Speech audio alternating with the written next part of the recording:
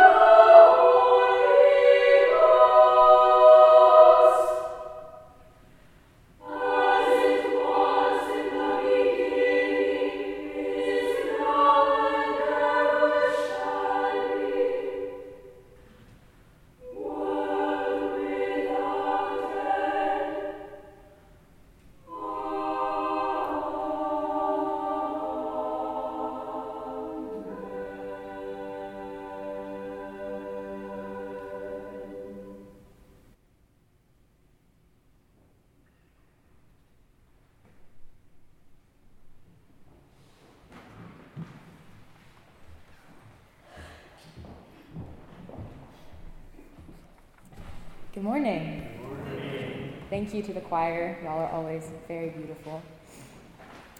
I would like to share a poem by the American poet David Wagoner, who lived in the Pacific Northwest for the majority of his life. The poem is called Lost. Stand still. The trees ahead and bushes beside you are not lost. Wherever you are is called here, and you must treat it as a powerful stranger, must ask permission to know it and be known. The forest breathes. Listen.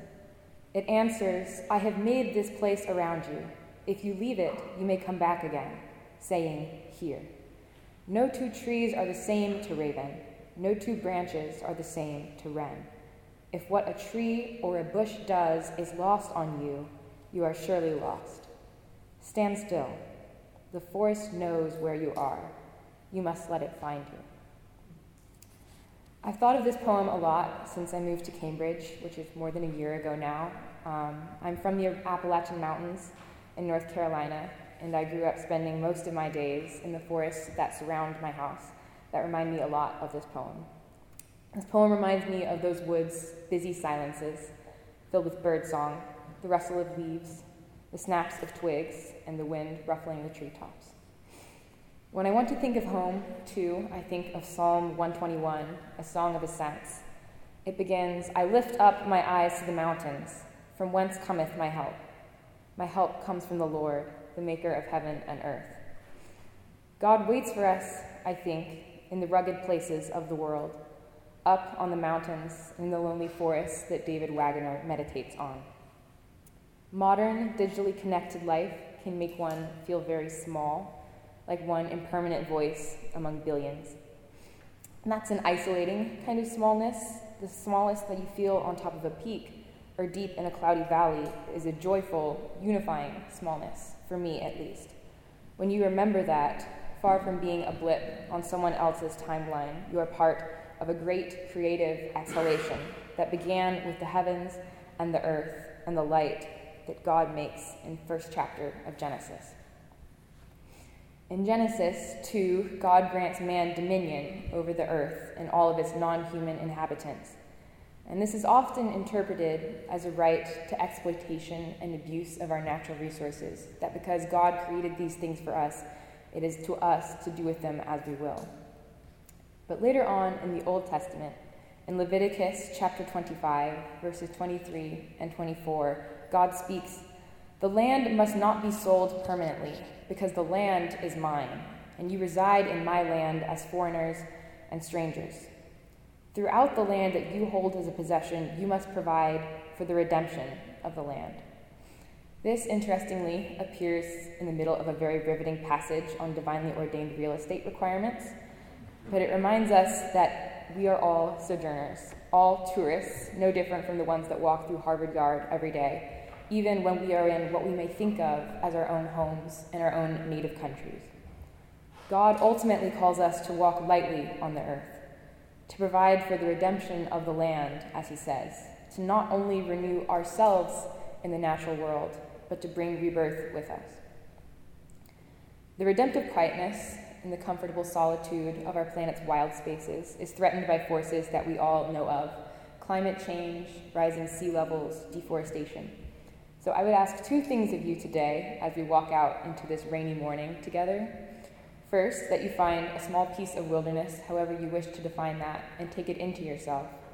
And secondly, that you consciously go out of your way to pick up an empty bottle lying on the ground, or to walk somewhere instead of driving, even in the rain, or to take a shorter shower than normal, and to not think of that action as a moral imperative or a civic duty, but as a moment of prayer to the God who surrounds us in every branch, every drop of water, and every ray of sunlight.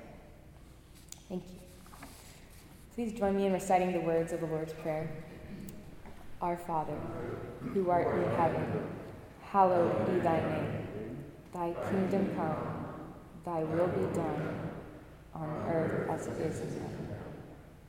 Give us this day our daily bread, and forgive us our trespasses, as we forgive those who trespass against us.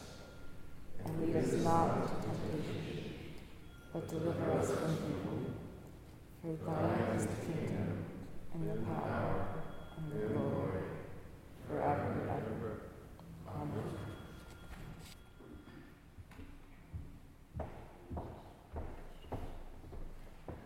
Please stand as you are able to sing together the hymn, Awake, Awake to Love and Work, number 46 in your Crimson Harvard hymnal.